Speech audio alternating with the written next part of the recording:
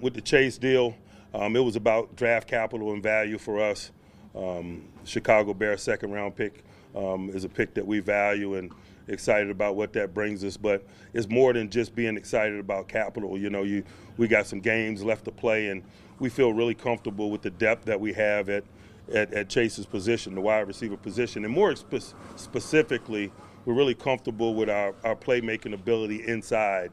And he's made the majority of his plays to this point in the season inside, and not only at the wideout position, but that's a space that we're really comfortable with Pat Freiermuth as well, being a significant component of our attack on the interior portions of the field. And so that depth coupled with Pat's presence and development is what allowed us to feel comfortable in terms of moving him and acquiring that draft capital.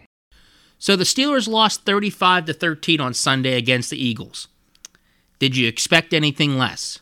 But I don't think anybody expected for the Pittsburgh Steelers on trade deadline day to trade away wide receiver Chase Claypool to the Chicago Bears for a 2023 second-round pick.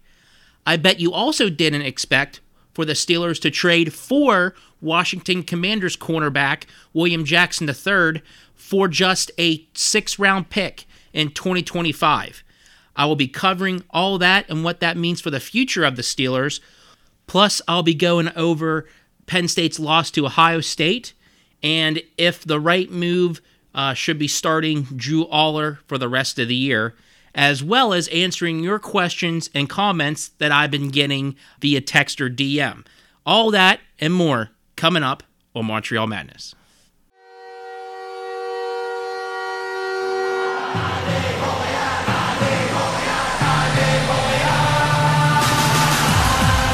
What is up, guys? You are listening to the Montreal Madness Podcast with your host, Tony Montreal. So after getting their asses clapped in Philly last Sunday, it is unofficially official that the Steelers season in 2022 is lost. It's done. Put a fork in it. It's toast. Steelers aren't making any sort of a comeback and squeaking into a wild card playoff berth.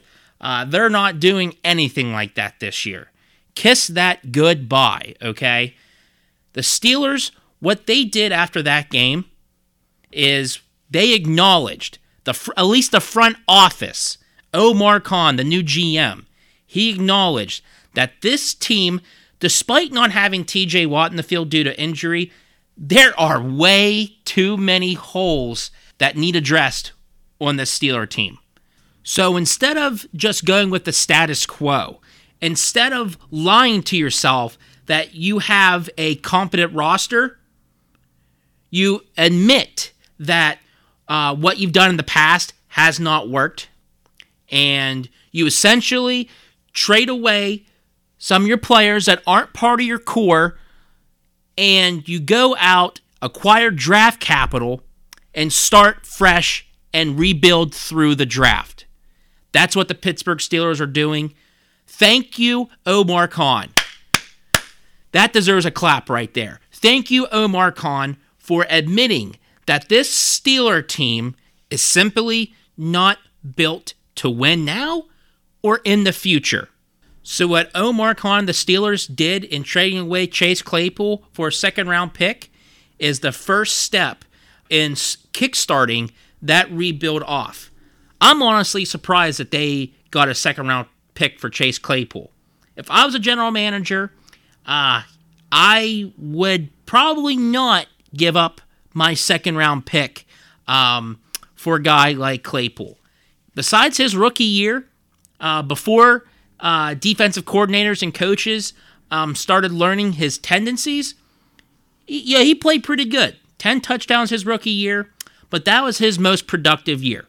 Once he established himself in the league, once defenses started to key on his strengths and weaknesses, he's become one of the many expendable Steelers on this team. You know, his bread and butter, what is it? It's the contested catch down the sideline. Hasn't been able to do that on a consistent basis for 2 years now. He's in his third year in the league, and besides his rookie year, He has not been able to play with any sort of consistency. He has been a distraction in the locker room.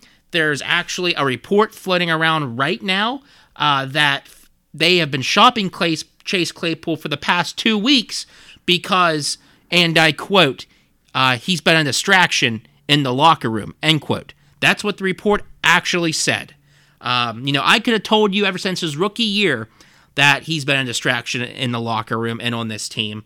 But regardless of that, his play on the field just did not match what the Steelers thought he could be, down the road in the future. So I am so happy that the Steelers finally admitted that they were wrong, with this roster and what it could be. And you're starting to see the rebuild now, guys. I mean, getting a second-round pick, and it's going to be a high second-round pick too. And as of right now, if the season were to end today, the Steelers would have 3 picks inside the top 50 in next year's draft. That is a big, big win if you're the Steelers in this now rebuild mode that they are currently in. It is such a huge win for a team that desperately needs to get better and to get better fast, so this fan base isn't constantly booing and bitching and complaining the way it is. Because this fan base, we're not used to seeing the Steelers suck like this. It's been since 2003 since we've had a losing record. We're us Steeler fans, we're just not used to losing, and we're certainly not used to just not even being competitive. This is the perfect way for the Steelers to solve the majority of their problems.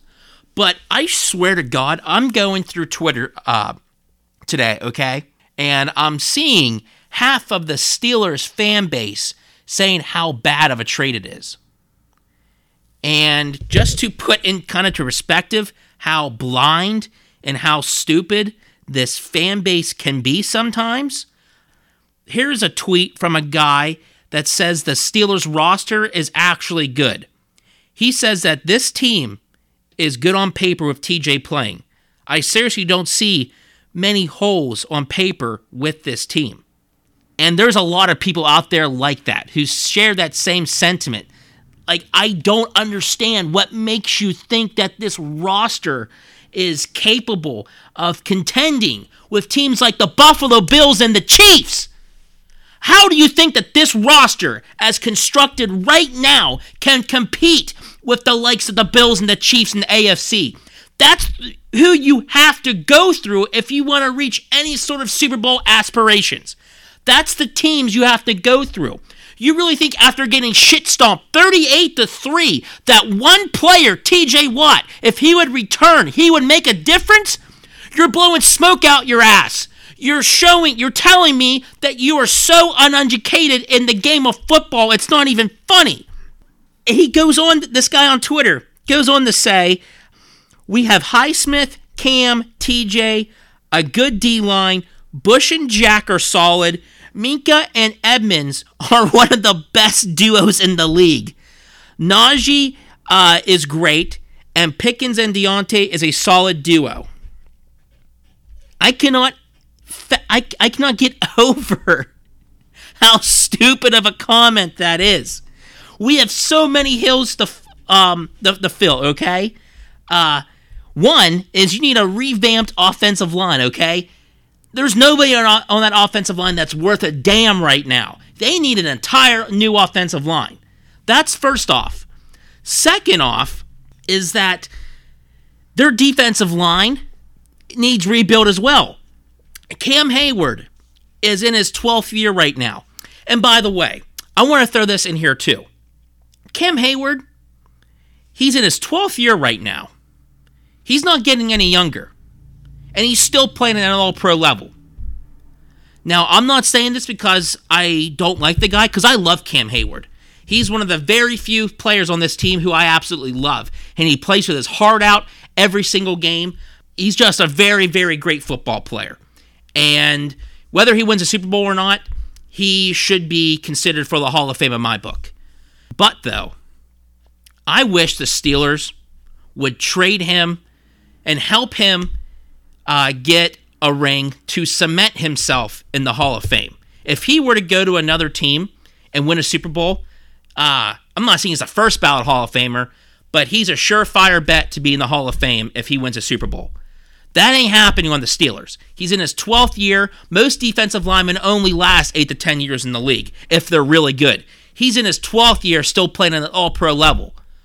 But he's not getting any younger, okay? His window of winning a Super Bowl in Pittsburgh is done. With the Steelers being in rebuild mode now, it's going to be at least another 3 to 4 years before they can even sniff being competitive with the likes of the Chiefs and the Bills, okay? I really hope and wish that the Steelers at some point in the offseason trade Cam Hayward to a contending team. Cam Hayward deserves a Super Bowl. That is correct. But it's not going to be in Pittsburgh. I don't care what you say. He's not winning a Super Bowl with the Steelers. His window in his career is closing, and any sort of Super Bowl aspirations that he hoped for at the Steelers is gone. It's out the window. I really hope that Cam Hayward gets traded in the offseason because I want to see him win a Super Bowl. It just won't be on the Steelers, and that's just the reality of it. But this fan base, I'm telling you, holy shit, some of you guys are absolutely nuts.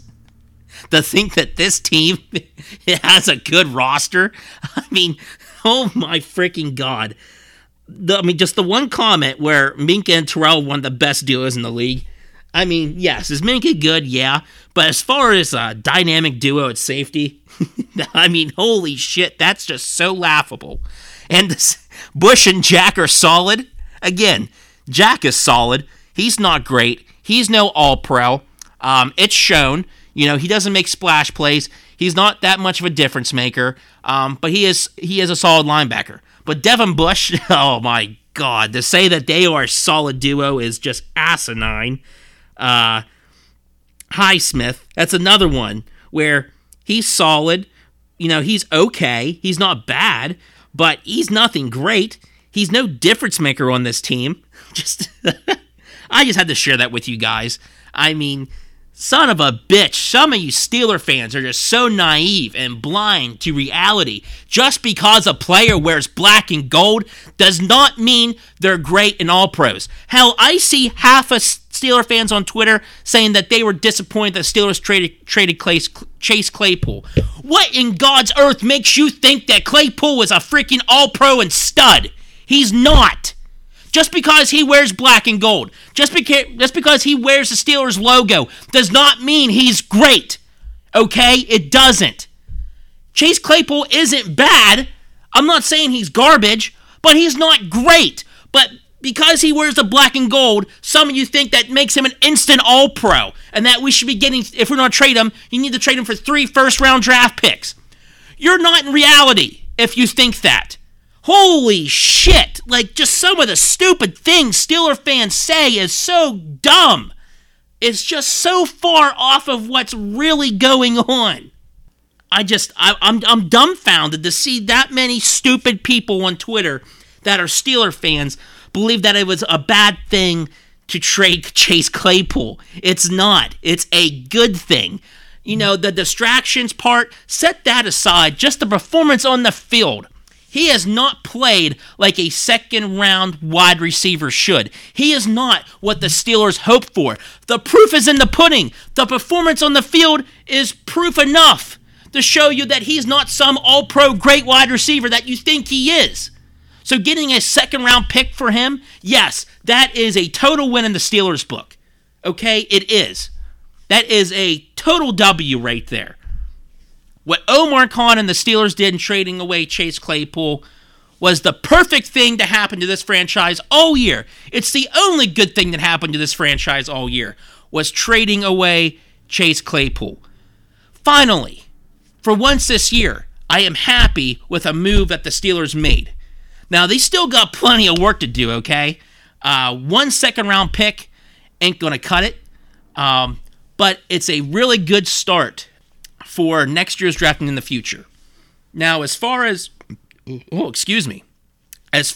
cornerback from the Commanders, William Jackson III, is concerned, apparently from what I've been hearing is that he was drafted the same year that Artie Burns was drafted. He was actually drafted the pick before Artie Burns. That's who the Steelers actually wanted in that draft back in 2016. But I believe it was the Bengals that took him one spot before the Steelers. And, the Steelers ended up drafting Artie Burns in the first round, and I don't think he's even in the league right now. Now, from what I've seen, from some YouTube videos that I've saw, from what I've seen people report on him, he is more of a man coverage DB than he is a zone DB. The Commanders, they are a zone defense. He just did not fit well with that team. The Steelers, they have run man coverage, I think, the third most in the NFL so far. So on paper, it seems like a perfect fit on the Steelers roster. We'll see how it plays out. But, even trading for a guy like that, they only gave up a 6th-round pick in the year 2025, 3 years from now. If he doesn't turn out to be anything, that's okay. You can cut him, eat whatever money that's on his contract right now, put it in dead cap space, and move on, okay? It's another win, and there's no loss that can be made here. If he turns out to be good, hey, great, that's awesome. If not, that's okay too. You can cut him. You only gave up a 6th-round pick 3 years from now, in the 6th round. So it's not the end of the world if he doesn't turn out okay. So I don't mind that move, trading for a defensive back. Don't mind it one bit. Would have rather saw them trade away some more guys for more draft capital in the future. But I am not disappointed in the move either. So yeah, overall, today was a good day. If you're a Steeler fan, the present is done with. This year is over. Start planning for the future. Start rebuilding for the future. Steelers get a good first step to making that happen. Clifford. Underneath and another interception. Singleton in the backfield. Clifford will throw it underneath. Caught and a first down. Parker Washington breaks a tackle. Parker Washington with running room. Parker Washington. Touchdown. Penn State. They hand it off. Allen leads forward. Touchdown Penn State. Running play. Henderson hits the sideline. Travion Henderson hitting him like a slow bullet. 41 yards. Touchdown Ohio State in 3 plays. Can Stroud pay it off? Deep drop. Sets over the middle. Caught. Stover breaks the tackle. Still on the move. Cade Stover. Touchdown. World famous. Here's the handoff. Henderson to the corner. Touchdown Bucks. You know what the funny thing is about James Franklin? It's the fact that, despite him being 1-10 against top 5 ranked opponents at Penn State, despite him blowing, or his team blowing, 3 fourth-quarter leads against Ohio State, the third one just being this past Saturday, despite all of that, I thought he coached his best game at Penn State on Saturday. And what I mean by that is specifically talking about in-game management.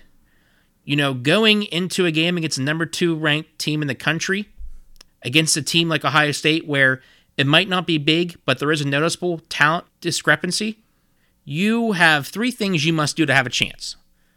The first one is being you cannot go 3 and out on offense. Simply can't do it. You have to be able to keep that Ohio State offense on the sideline, and at the very least, marching down the midfield and pinning them deep into their own territory and having them march the entire length of the field. That's number 1. Number 2 is that you have to be willing to go for it on 4th and short and extend drives no matter where on the field. That's number 2, okay? You can't be just settling on 4th 1 and 4th and 2 and punting. You can't be doing that. You got to be able to extend drives. Again, keep that offense on the sideline and making the game shorter. And number 3, and probably most importantly, is you have to be able to convert field goals into touchdowns. meaning once you get inside that 20, once you get in that red zone, you cannot settle for field goals.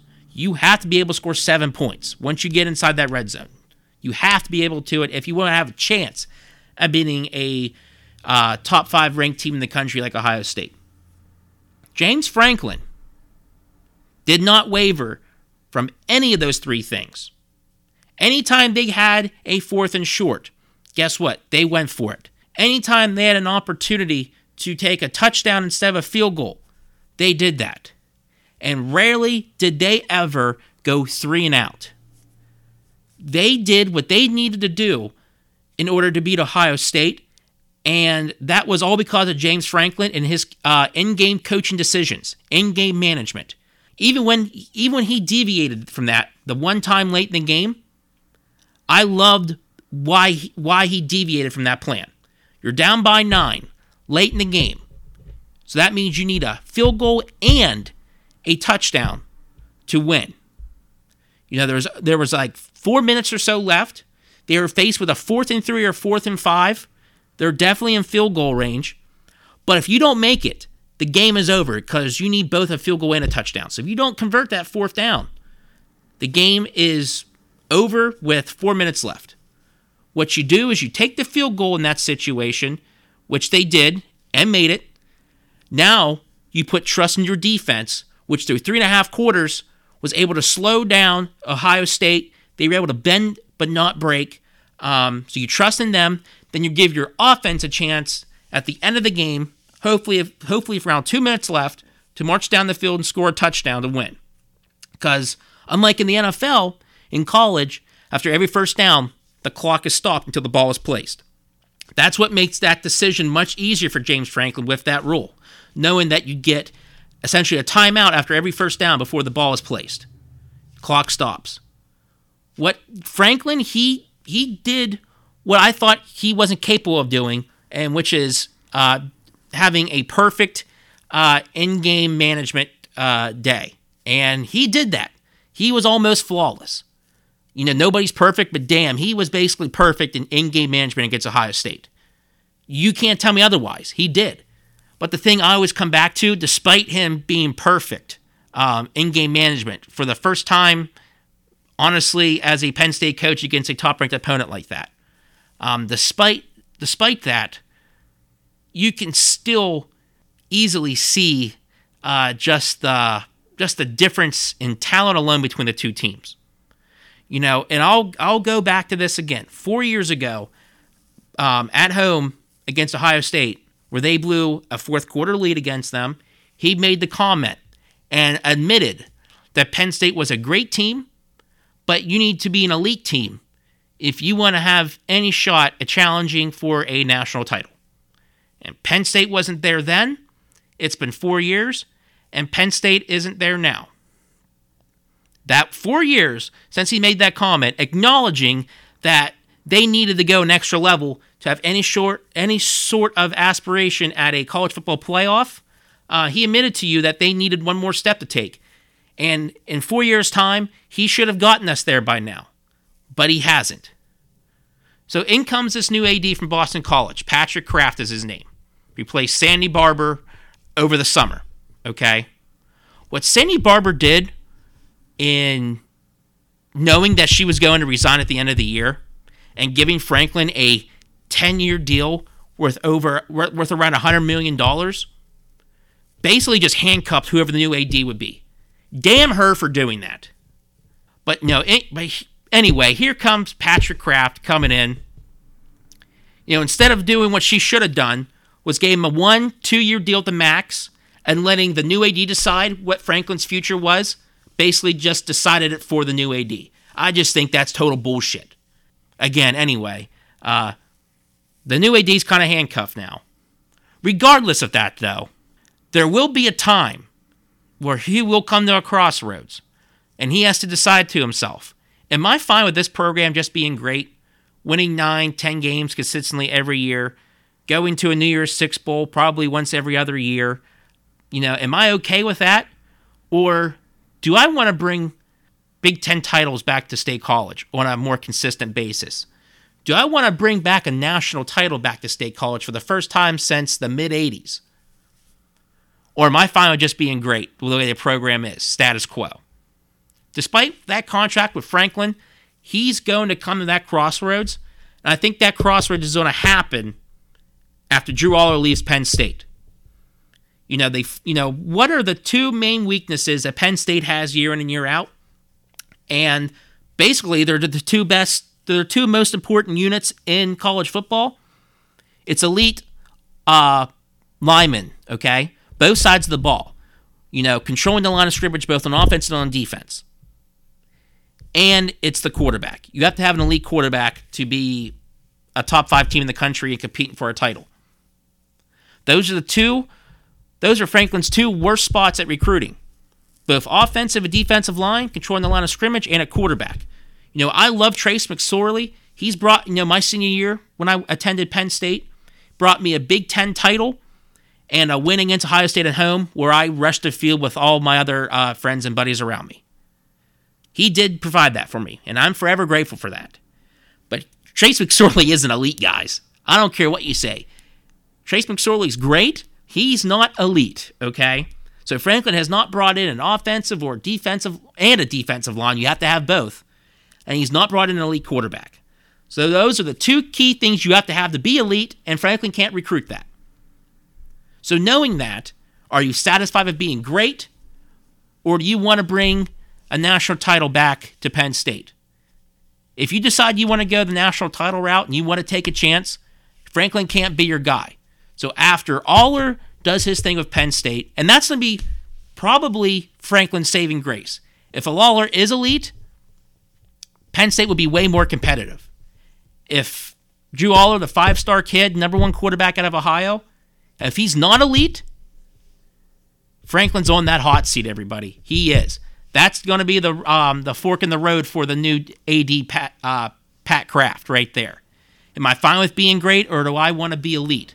If you want to be elite, you have to get rid of Franklin and take a chance in hiring a new head coach to run your program. Now, that being said, it's not easy. Who's to say that you fire Franklin, this new head coach comes in, you got to let him do his thing, so you have to give him at least 3 or 4 years, no matter what, more than likely 5. If he could possibly lower this team down a level to where instead of being great every year, now they're just a good team every year. They're only winning 7 or 8 games a year. They're not even coming close to competing with Michigan and Ohio State. You just know it's going to be a blowout every year. And you're going to be in the Pinstripe Bowl every year instead of in a Cotton Bowl or a Orange Bowl or a Rose Bowl or whatever. So there is a good risk in doing that, but you have to be willing on and betting on, hiring the right guy to elevate this team to elite status. That's what you're hoping for. If you ask me, I want the latter. I'm tired of just being great. That it's just become boring at this point, honestly, knowing what Penn State's going to be every year, with their ceiling being a 10-win team competing in a New Year's Six Bowl. I want a Big Ten title more consistently. I want a national championship finally come to State College. Never seen one in my life. I'd take that chance. I would. But it's going to be after Aller leaves Penn State, if that's going to happen. He's going to give Franklin the benefit of the doubt, see what Aller has.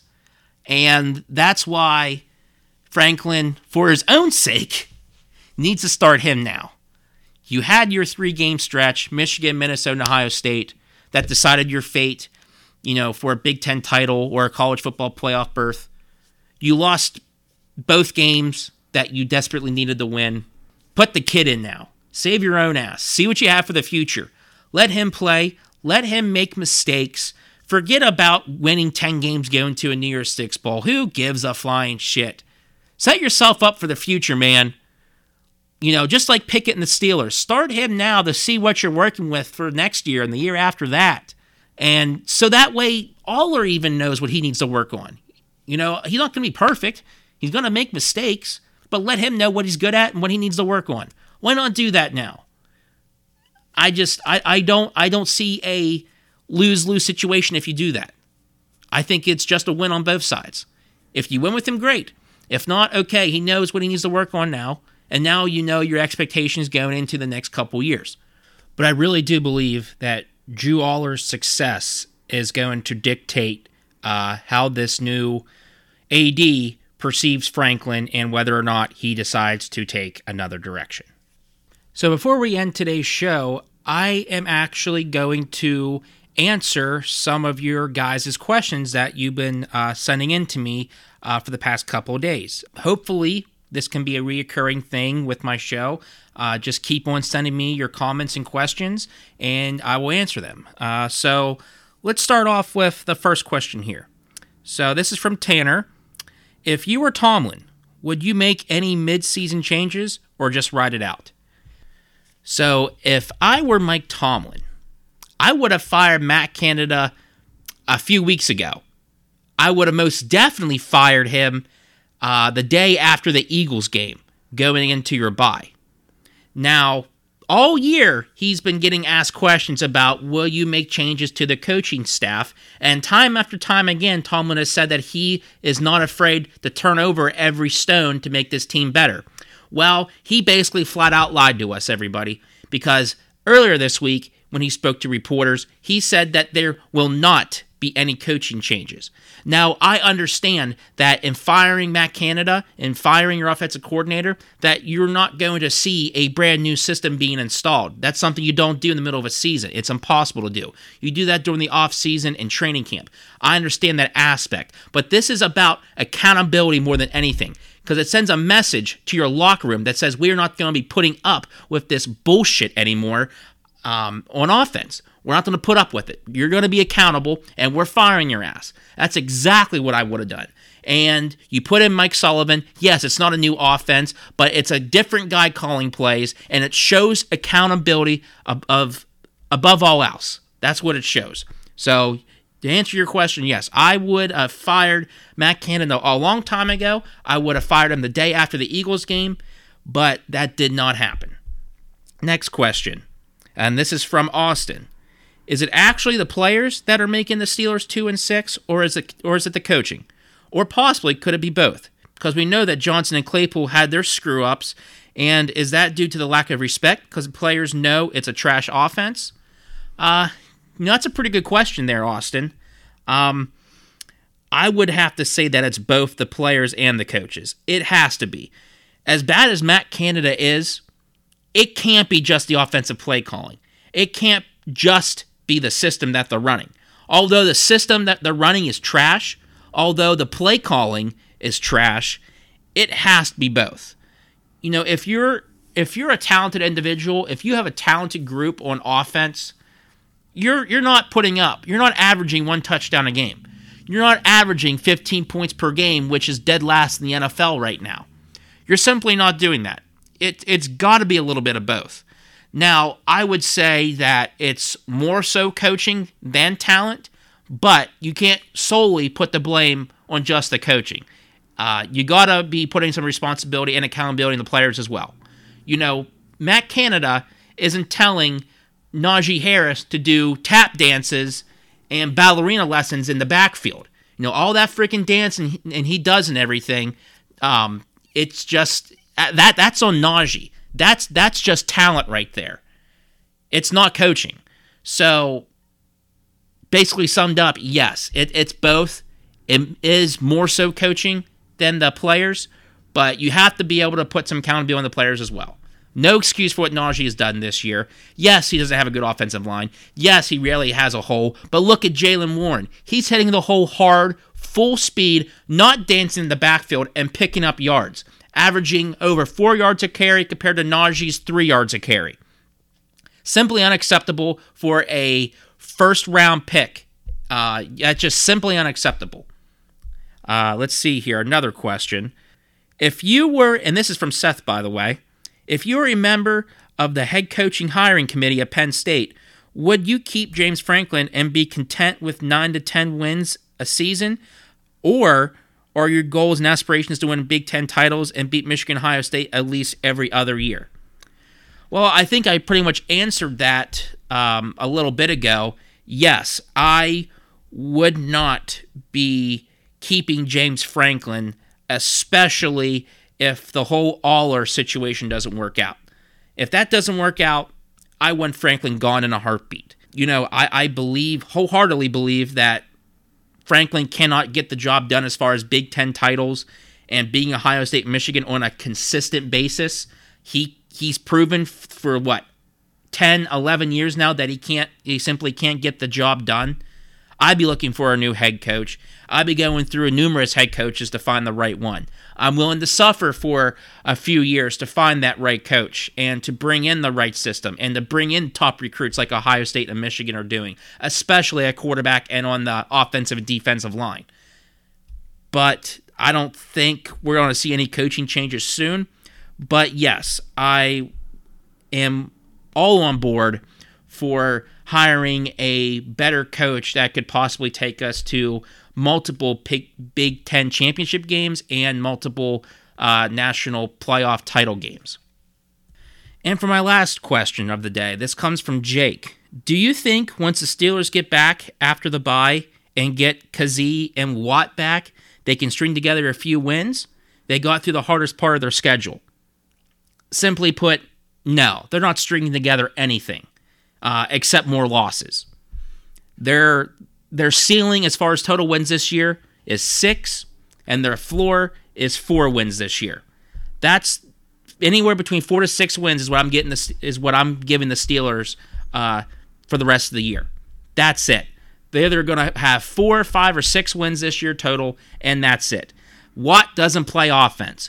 Watt can't help this team score more than 1 touchdown a game. Watt can't help this team average more than 15 points per game.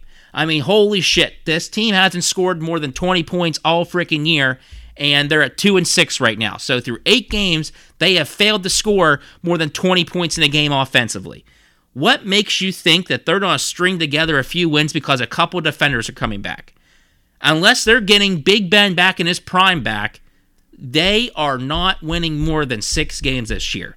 Their roster is garbage. Their coaching is garbage. This whole season is garbage. Just accept it. Trust me, you will feel a lot better whenever you're watching the Steelers games. You won't get mad. You won't get angry. You won't get upset because you're expecting them to suck. That's what I've been going with the past couple games, and it's saved my blood pressure a lot of heartache. Let's just put it that way. It saved my heart rate a lot of pressure. So yeah, it's just the Steelers are trash. Just accept it and move on to next season. That's the best thing I can tell you to do right now. And with that, I think that's going to wrap it up for this edition of Montreal Madness. As always, make sure to give me a listen on Apple Podcasts and Spotify. Make sure you're liking and subscribing to my content on Facebook and on Twitter. And with that, have a good weekend, everybody.